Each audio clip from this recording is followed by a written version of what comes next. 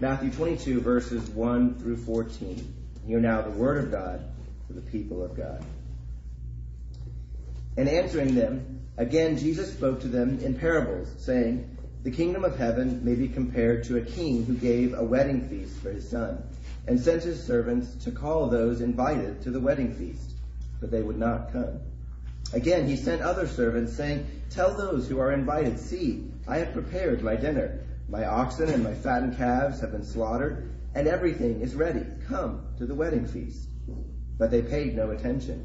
And turning aside, one to his field, another to his business, while the rest seized his servants, treated them shamefully, and killed them. The king was angry, and he sent his troops and destroyed those murderers and burned their city. Then he said to his servants, The wedding feast is ready, but those invited were not worthy. Go therefore to the main roads, and invite to the wedding feast as many as you find. And those servants went out into the roads, and gathered all whom they found, both bad and good. So the wedding feast was filled with guests. But when the king came in to look at the guests, he saw there a man who was not dressed in a wedding garment. And he said to him, Friend, how did you come here without a wedding garment? And he was speechless. Then the king said to the attendants, Bind him hand and foot, and cast him into the outer darkness. There will be weeping and gnashing of teeth. For many are called, but few are chosen. This is the word of the Lord. Thanks be to God. Let's pray together. Now, O God, let the words of my mouth and the meditation of all our hearts be acceptable in your sight, O Lord, our rock and our Redeemer. Amen. Well, you know, the experience with little kids, one of the experiences you have with little kids, this often happens with parents, is they're refusing to do something that you know they will really enjoy. Had a number of experiences like this over the summer where we planned things for particularly our younger kids. We know they're going to love it, but when it comes to it, they don't want to do it. The idea is, we know you're going to enjoy this, but yet they're kicking and screaming, not wanting to do that. And you keep thinking, you're going to love this when we get here. Truly, you really are. Well, adults often do this too, I've thought, as I've reflected on this. Is I basically do the same thing, but the tantrums are less evident, perhaps. We have kind of our adult tantrums to us, and I've been thinking on this, and it's sort of an analogy of how God is with us. He has things that we know are good for us, that he has planned for us. He knows they're good for us, and yet often we are kicking and screaming when he offers them to us. I think this helps us explain a kind of Christian view of judgment. If you think about it, in the culture in which we live, many times if you ask someone why they're not a Christian or what they think of Christianity, they think, it's too bigoted for me, there's all that judgment, I can't deal with that. It's interesting that in the ancient world, none of the Roman world, when Christians were going out spreading the gospel, did they say, there's too much judgment. Judgment was a part of everybody's sort of worldview. So it wasn't that Christianity was unique, it actually was the opposite. You're too gracious, you're too wide, too compassionate about things. But maybe it gives us a sense of our own Christian view of judgment. That God's judgment is always a sort of last resort. That God offers over and over again his grace. His grace is prior, his grace is greater, yet ultimately God still has judgment. He has, in the end, a sort of point of no return. This is what relates to our parable here today. It's a parable about God's grace, his overabounding grace, but also with a warning not to spurn it. I had a couple of different ideas for titles. You see on the outline, one of my ideas was Party or Die, but I thought maybe that's too much. Join the party or else. I once had a pastoral mentor preaching through Ecclesiastes, and he had the best title I've ever heard. One of his titles is Ecclesiastes, so much, You're Probably Not Having Enough Fun. So I wanted a title like that. But titled, in other words, is just Join the Party. There's a party going on. There's a celebration that God is throwing. Will you join it? Or will you kick and scream? Will you see that this joy is for your good? Well, as we get into this, let's think a little bit about the context of the passage today, just reminding ourselves where we've been in this summer series. Jesus has entered Jerusalem by this point in Matthew. He's come in Palm Sunday. There's great fanfare as he comes in riding on a donkey in the streets of Jerusalem. He's already stirred up a lot of controversy. One of the first things he does is make a beeline for the temple. He says he comes and he looks at it. He receives praise from the infants, from those around him. That's caused controversy among the Jewish leaders. But then the next thing that Jesus does is clear and cleanse the temple, driving out everyone there, overturning the money changers. And the first thing that these Jewish leaders want to know is, where did you get the authority to do this? Who do you think you are? So we have all of this question about Jesus' authority. Who are you that you can do these things? And in response, as Jesus is often wont to do, he doesn't give quite a straight answer. He says, well, I'll tell you a few parables. And you can see where Jesus responds about his authority with these parables. Larry last week looked at the two parables that are kind of in a string of three. There's the parable of two sons, a faithful son and an unfaithful son. So this father-son relationship. Then we had a parable about tenants, a vineyard tenant. It's a parable about bearing fruit.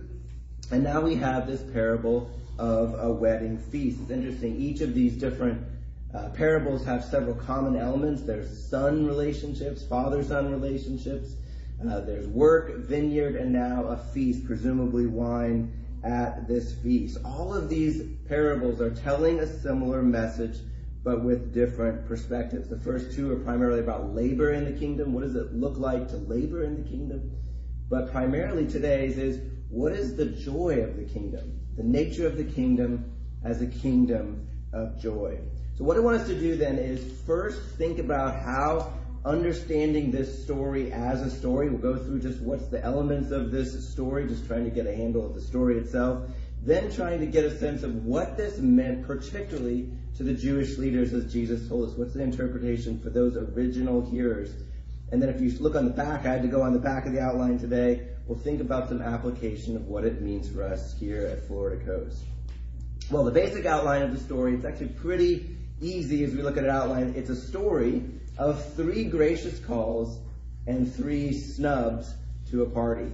So we have 3 calls, 3 snubs as the basic outline of what's going on. The first call, first snub, is verses 2 through 3. It simply says, a king gave a wedding feast for his son, and his servants sent his servants to call those invited to the wedding feast, but they would not come. This is the first call, and this is the first refusal. But it's pretty generic. We don't get a lot of information. We get a few details, though, to start off with. The first detail is this isn't just a banquet, it's a royal banquet. And it's not just any royal banquet, it's a wedding celebration. So we need to get kind of all of these things together. It's a feast, it's a marriage, and it's royalty. So party, we have marriage, we have royalty going on. It combines these very important things. It's a time of celebration, it's a party with food, it's called a feast, but it's also a marriage ceremony, and it's a royal event. It's political.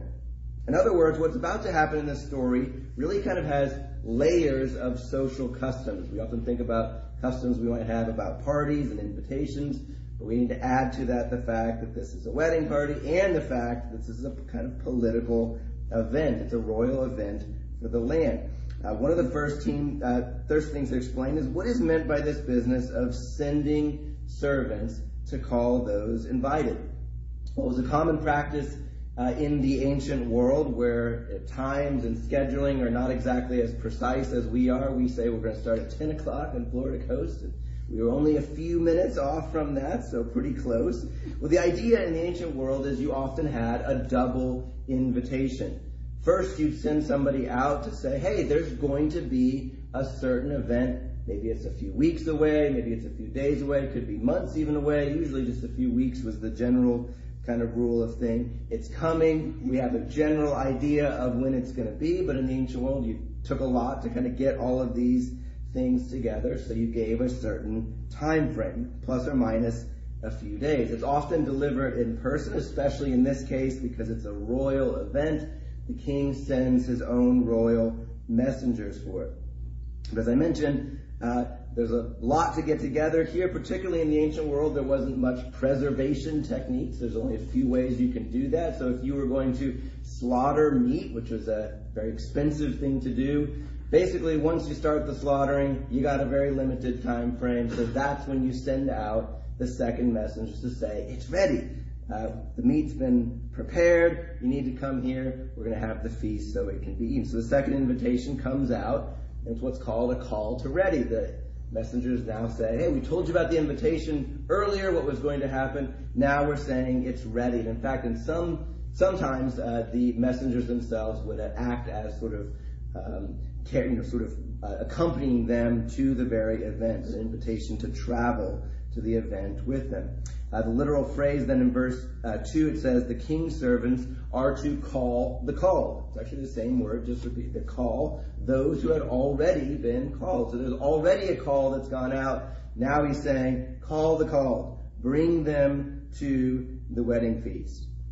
But the second half of the verse obviously tells us the result. It says simply, they would not come, or literally, they were not willing. They were not wanting to come. They simply didn't want to. Already we need to understand that this isn't something like deciding whether to go to a party today, where you kind of look and you think, well, do I want to go? Do I check my schedule on this? In ancient cultures were much more of an honor-shame society, so there's a lot riding on invitations and how you're to respond to them. It might be closer to something that if you had a wedding of a family member, you're probably not thinking, do I want to go? Well, you probably are thinking, do I want to go to this or not? But you probably need to go because it's a family. You're expected. But even that isn't quite the same. I was trying to think about a closer analogy. Perhaps an analogy, something like this, would be if you were a U.S. senator and the presidential inauguration or State of the Union was about to happen. You have an obligation to be there, a political obligation to be there. A wedding feast for the royal son is actually considered something like an inauguration or succession. The king, upon this royal son's marriage, is starting to come into his own and into his throne. So for nobles of a kingdom, their presence at a royal wedding would have been a kind of test of allegiance. It's a test of allegiance to the king, but also now a test of allegiance to the son. Okay, you've been loyal to me as king. My son's the one who's next on the throne. You better come to his wedding. So not to show up to that, we need to see, it's actually kind of a tantamount to rebellion. And everybody would have known that too. If you refused an invitation like that, you knew that you were basically starting a revolution. You're publicly flouting the king's authority for everyone to see. So the fact that the king doesn't do anything right away, he sent an invitation, they didn't come, and the fact is he sends another invitation is already pretty amazing. He's being extremely gracious. He sends the call to ready. Again, he says send other servants, and we get a little more information about the urgency of it. He says, hey, here's all the meat. It's a lot of meat, by the way, that he has prepared for this. He says the animals are slaughtered. They're probably now getting cooked. They're saying, hey, roasting time is here. You need to come to the wedding. So we're getting a little escalation, a little more urgency. Please, you need to come to the wedding. But again, we get a snub. And just as there's more to the second invitation, we actually get more about the second refusal. The people who had been first invited were told, paid no attention. The second royal messengers don't even get a notice from them. They're not even paying attention to them. They turn aside. This will be a key phrase. And they turn aside, they go to their fields and their businesses. That's the first description. But things get ramped up even more. Continuing to escalate in the story, it says the rest of them, these invitees, seized the king's servants. They treated them shamefully and killed them. It's like, okay, we're past basic etiquette now. We've now moved way beyond just sort of tantamount to rebellion as it's now basically in force. This is treason. They're going through with it. Many laws in the ancient world, I was looking up, any kind of way of mistreating royal emissaries, official royal emissaries, already had the death penalty. So you know sort of what's coming if you're going to do this. You better be ready for what's king. So the king's response is pretty expected. He puts down rebellion. It may seem extravagant to us, but he's simply putting down what is already sort of ramped up into force with this rebellion. We might seem a little bit extravagant that we learn the king burns the entire city, but we're finding out here about this king that he's simultaneously very gracious and also very exacting. He will respond with justice. What does stretch the limits of this story's realism, I think, though, is in verse 8. And Larry's talked about this before with a lot of these parables, kind of stretching the limits of reality and how they tell it, sort of exaggerating or bringing about things that are not necessarily plausible to happen. But we actually now find out that the wedding feast is still on hold. That call to ready apparently is still going on. So however long it took to slaughter these animals, they're roasting, however long it took to lay siege to an entire city and burn it, the wedding feast is still actually in ready stage. So the king decides to recoup a bit of his honor. He really wants guests at his son's wedding. This is a way to honor his son, make sure the wedding party has attendees. So he sends the word to the servants. It says the problem with those earlier invitees is that they were not worthy. It's interesting. It's not that they weren't worthy because they weren't as nobles, which perhaps they were. It's that they weren't worthy because they didn't see the king's invitation as itself being worthy. It was their response to that has shown that they weren't worthy of this honor that the king was bestowing on them and participating in this royal wedding feast. Their worthiness wasn't the fact, again, about their high status, but their action to this. What's interesting is the king follows this up by simply inviting everyone. It's kind of interesting. He says they weren't worthy, so let's just invite anybody. Go to the main roads. He says, invite as many as you find. This phrase, main roads, it could be highways or byways, public intersections. It's interesting. People have tried to figure out what this might kind of indicate. It does seem like it could be commoners now are extended to. We don't have sort of the city, like landed people, but people who are simply out and about. And he's giving this invitation really to anyone with a chance to share in the royal feast of his son. Well, the final description of this third call tells us that many people really were found. It was filled, both bad and good. It's filled now, full of guests. This seems like a good place to end this parable. Be nice ending on a high note. But actually now we have a third snub to this third call. We're told the king comes into the feast while it is happening. So we're at the feast, at this joyous occasion. It says that the king visits the feast, and this is going to be an interesting word as well. He comes to the feast, he visits the feast to look in, to inspect what's going on. And what does he find? He finds one man not dressed in the clothes of a wedding. Literally, that's what it says, not dressed in the clothes of a wedding. So what is this clothes of a wedding that this man isn't wearing? It could be a couple of different things. On the one hand, it might just be that he's wearing an outfit that isn't very appropriate for a wedding. He came in his swimsuit, he came in sandals and shorts, maybe a jogging outfit. Could be that his clothes simply aren't clean. In other words, he's just really dirty. Some scholars have shown that in some cases, in some Jewish weddings, we have an example of hosts actually providing a kind of robe itself. We don't have a lot of evidence for it, so we need to be careful that we know that that's going on, but there does seem to have happened at times where a host would provide sort of the outer garment that would be worn in a special occasion. But even if it's just clothes not befitting a wedding, looking into this, basically most peasants would have had one set of clothing, even if they weren't particularly wealthy, usually had one set of clothing for special occasions, which would have occurred. And the idea is you had one set of clothing and you didn't wear it.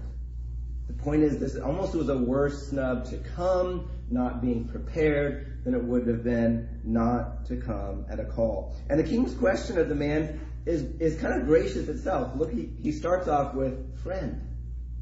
Friend. He says, was there some kind of misunderstanding? That's basically what he's asking.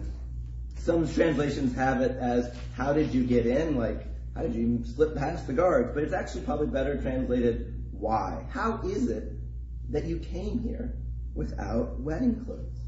At least, did you misunderstand what was going on? And he actually gives him a chance to explain. We can almost see it as a situation where a man said, I didn't understand the invitation. Oh, it's a royal wedding feast. I thought it was, but he doesn't say anything. It says he is speechless. The political circumstances of this event have political ramifications. It's dishonor to the ruler of the land, the refusal to see the fact that he was even there was a great honor. It was demanding his best. It was a refusal to share in the king's joy in this event. The man is cast out of the wedding feast to outside of the event. No doubt, you can kind of visualize the scene for a second, that the king no doubt spared no expense on candles, which are very expensive, and lanterns around. You could think of the feast hall as being lit up, ready for joy. It says, take him to the outside. It's called the outer darkness, where it's night. He says, just put him out of this. We are going to have joy in here. We're going to celebrate this occasion with all that we have that's our best. Spare no expense. He's to be put out. It's a gracious invitation, but unfortunately we have 3 snubs to this king's invitation to joy. Now, my guess is that many of you can probably see already all kinds of applications to us as we think about God's character and our life and Christian life. But I want us to think first of all about the original context of Jesus giving this story. I think as we often do with Jesus' parables, and really we kind of do this with the Bible itself, we kind of imagine that it's speaking directly to us, directly to our time, sort of skipping over the fact that Jesus was actually talking to a particular audience here in this. Doesn't mean that it's not for our edification. It is. Scripture speaks to us for our instruction, but it isn't always speaking directly to us. Look at verse 1 of this story. Not all translations show this, but it starts off with answering them.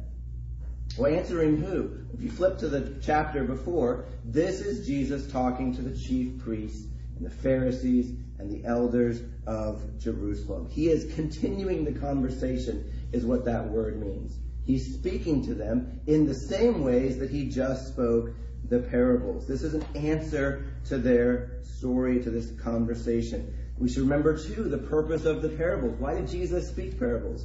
Was it primarily for later on? No, it says Jesus spoke the parables to fulfill in his day what Isaiah had said about Israel. So that needs to be in our mind as we think about what does this mean for those who heard it. When Jesus ends the story, for example, saying, many are called and few are chosen, who's he talking to? He's speaking to the Jewish leaders, just as he had with the other 2 parables. In other words, this parable is about Jesus' own ministry then and there. This is a parable about what he's doing. This is a parable about the effect of Jesus' ministry in the whole long story of God's plan. In other words, I told before when we looked at parables, Jesus is the climax to the parables.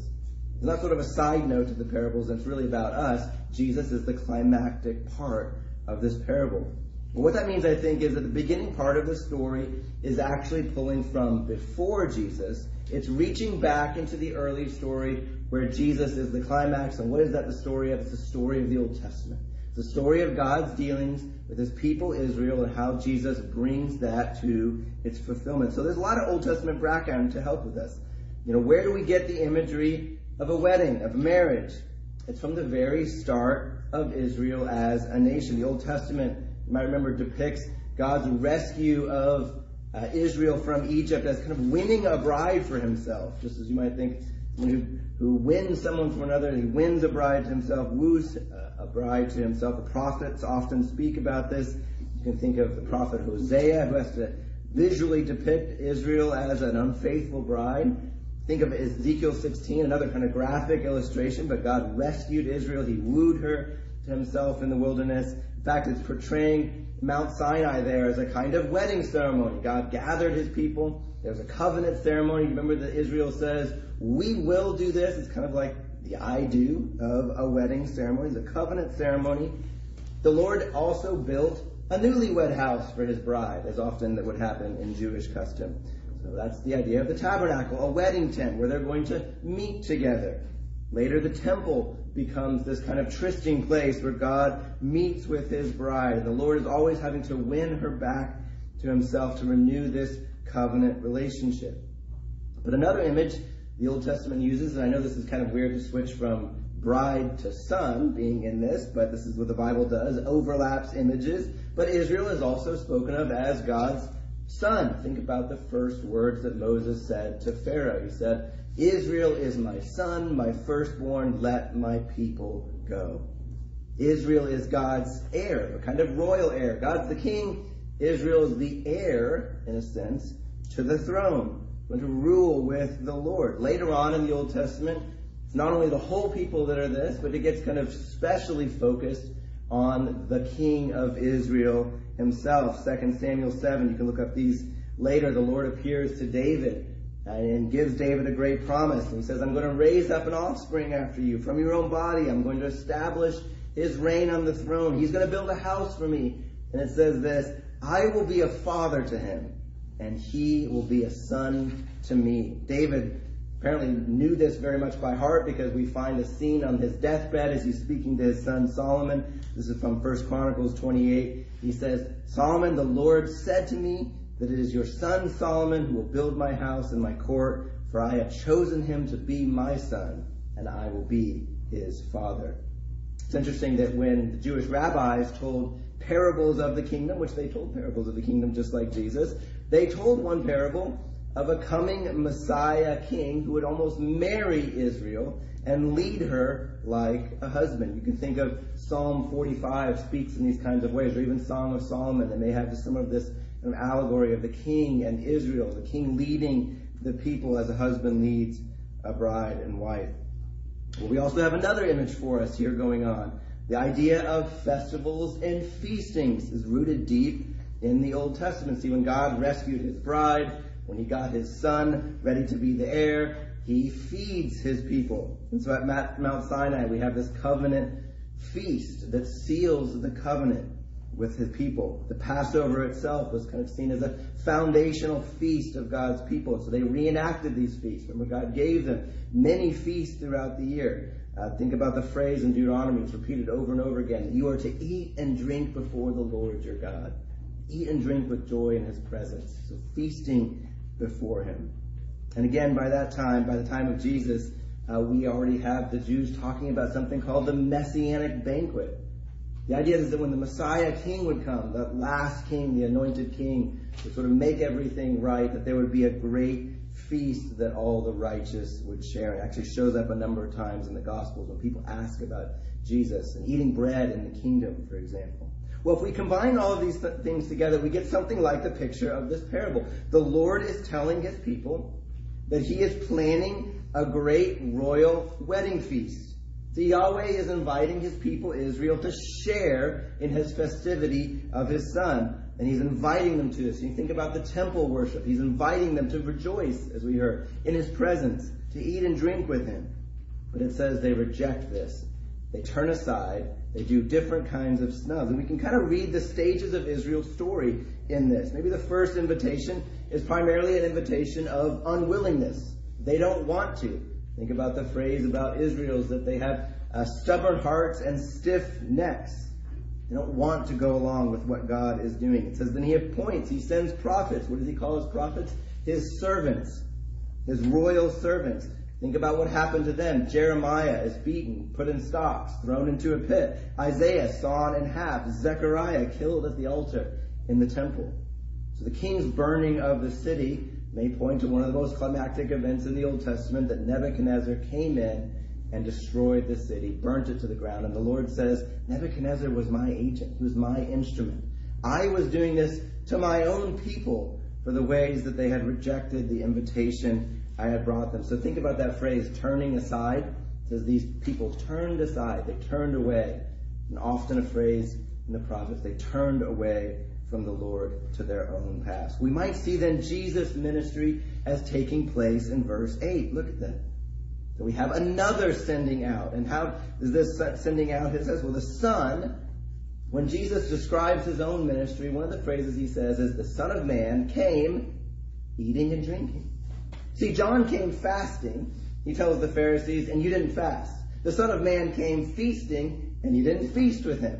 You weren't sort of with the things of what was going on. You didn't join in either parts of this. Jesus came to the common people. He dined with them. Think about all the meals in the Gospels where Jesus is meeting with people, speaking to them. John the Baptist says that he was a friend of the groom, the best man. But the wedding is just around the corner. And John says, that's why I fast And Jesus says, that's why I feast. The bridegroom is here. And so they feast. Jesus himself said that since the time of John, the kingdom of God has been proclaimed, and everybody is forcing into it. Think about that phrase where everybody's filling up the wedding hall and the feast. Everybody's seeming to know something's going on. Let's sort of join the crowd. What's going on here? The crowd's following Jesus, but the question is, what's going to happen when the kingdom comes? In the chapter just before this parable, Jesus is on the main road to Jerusalem, the highway to Zion, and what happens? Well, he picks up a bunch of people. In fact, we get lame and the blind following him. He's inviting them together. But notice, when Jesus gets to the house, you might call it the wedding hall, the temple, what does he find? He finds what he says, a den of brigands. Brigands are revolutionaries, rebellious people who are plotting against the king. It says Jesus comes to the temple to look in on it, to look in on this kind of sacrificial feast. But what does he do? He drives out from the king's court the chief priests, the elders, those who are planning to seize him and kill him.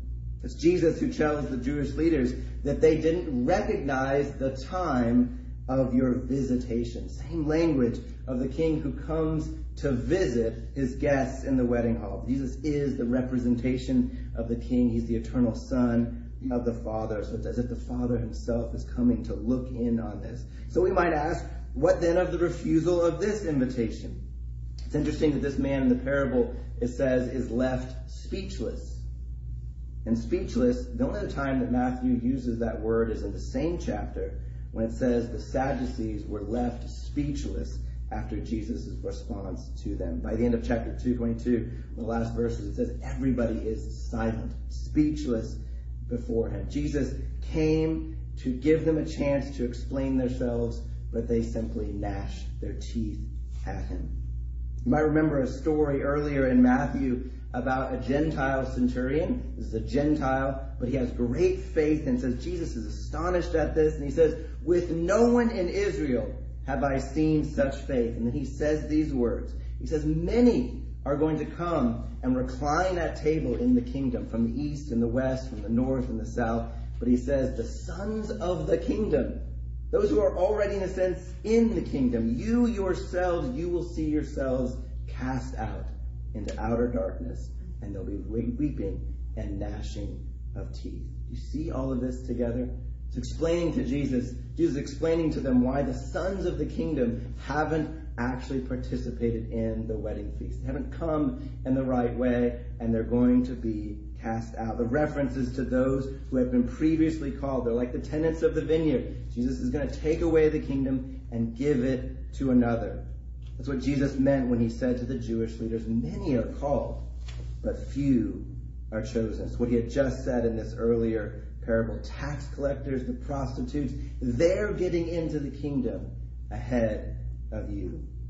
I think that's how we can get the very specific meaning of what's meant by Jesus' parable. But obviously the parable has a lot to say to us, a continuing relevance to us. We can kind of see in the story that there's another time that Jerusalem actually gets destroyed and burnt to the ground. And Jesus predicts this as well. Exactly 40 years from his ministry, kind of exact generation, biblical generation, the Romans are going to come and destroy the city. And what happens after that? Well, the gospel is about to get out. In fact, how is it going to get out? It's going to follow the main roads and highways of Rome. It's going to get out to the ends of the earth. And it's still going out.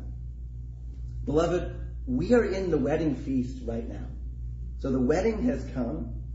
You can think about the wedding in some ways like this. The veil of the temple at Jesus' death. What happens to a veil? Veil is the same word in the ancient world, the same as us. The veil of a bride, the veil of the temple is removed so this wedding might take place. The bride is wed to the king, but there's in a sense more bride to come. There's the bride being formed. The vows have been made, but we still await the consummation. We're between the wedding and between the full yet to come. Already here, still not yet. So the idea is the wedding feast is going on. Keep bringing people to the party. In the final book of the Bible, John sees a revelation of a great city. You might remember this from Revelation. A It's a great city that we're told, the city where the Lord was crucified. It's a city that had become drunk on the blood of the prophets and the martyrs and the saints, we're told. And he sees the fall. And there's actually a great triumph of jubilation at the fall of this city by the saints. That the city that had done all of this damage is now fallen, and now in a sense the gospel can go out. And John hears a shout after that. It says he hears a shout, and this is what he hears: that the Lord reigns, and the marriage supper of the Lamb has come, for the bride has made herself ready. And how is she ready? It says it was granted to her to clothe herself with fine linen, bright and pure. So we have already here this idea of wedding garments. It says the fine linen is the righteous deeds of the saints. And the angel tells John, blessed are all those invited to the marriage supper of the Lamb. Beloved, this passage tells us so much about the kingdom. It tells us that the kingdom is now, because the Son reigns at the right hand of the Father. He has ascended on high, and it's teaching us about this. It's teaching the kingdom is a kingdom of marriage, of love. That is, God's love is what has set everything in the world on its course. The Son is eternally loved of the Father. The Father loves his Son, and he wants to honor his Son, so he says, come share in my love for my Son. Come share in this feast. Christ laid down his life for his bride, showing that his love is stronger than death, to quote Song of Solomon. And we have a joyous feast. Beloved, Christian life is not about sorrow itself. Jesus knows that there's sorrow, knows that there's suffering in the Christian life, but it's not for the sake of suffering. He says it's for joy. I've come that you might have life and life to the full. The Christian life is one that should be characterized by the joy of the Father for his Son. The kingdom is a gracious invitation. It's a gracious invitation because we've already snubbed the invitation plenty of times, and yet the Father says, come. Come again. The idea is the only thing that's keeping you from coming is you, not me. Come as you are, because the kingdom is a kingdom of provision as well. But the kingdom is about the Father wanting to honor his Son. So that does mean we need to bow the knee. We need to kiss the Son. It's about the Father saying, honor my Son as part of the joy I have. And we also again see that God has provided us with a way to come in to the wedding feast. That there's clothes for us. We're clothed in Christ is the New Testament statement over and over again. Put on Christ as you would a garment and come into my presence. And by that we can begin to be empowered to do the righteous deeds of the saints. Now is the day of salvation. You know, it's interesting to read this parable kind of in succession. See if you can think with me about this. We have a parable of two sons, and it's primarily about the unfaithful son, that is the Pharisees, unwilling to come in. Well, then we have another parable about the son, no longer the Pharisees, but a good son, but a son who is killed tragically. And what do we have in the third parable? The son's back. It's almost like the son of that previous parable who died is resurrected. And what is the son, this resurrected son, doing in the third parable? Well, he's getting married. He has a bride. He is full of joy, and he's making invitation. The murdered son now has a feast at the ready. He says, come, join the party. Don't come kicking and screaming. Don't come in the wrong way, thinking you can bring your own kind of clothes in. He says, I've got something for you. Have clean clothes. Come in this way. Come in repentance. Come acknowledging that you don't belong here, but the Father has laid this out for you. And that's our invitation today. That we would come, that we would join the party. It's the kingdom ongoing from now. In the name of the Father, and of the Son, and of the Holy Spirit. Amen. Let's pray together and ask God's blessing. Father, we give you thanks that you sent your Son, a Son who was killed at the hands of sinners like us, but a Son you raised from the dead and now shares his life with the bride he died for. So, Father, we ask that we would accept your call now and every day to feast with your Son, that we might share his joy, that we might know the joy of the kingdom, that we might turn from our sin and know your love and be with your people. Father, we ask this, even as we come, that we might bring forth this invitation to others as well, so that they might know your glory, the Father of joy and the Son whom you honor. We ask this in his name. Amen.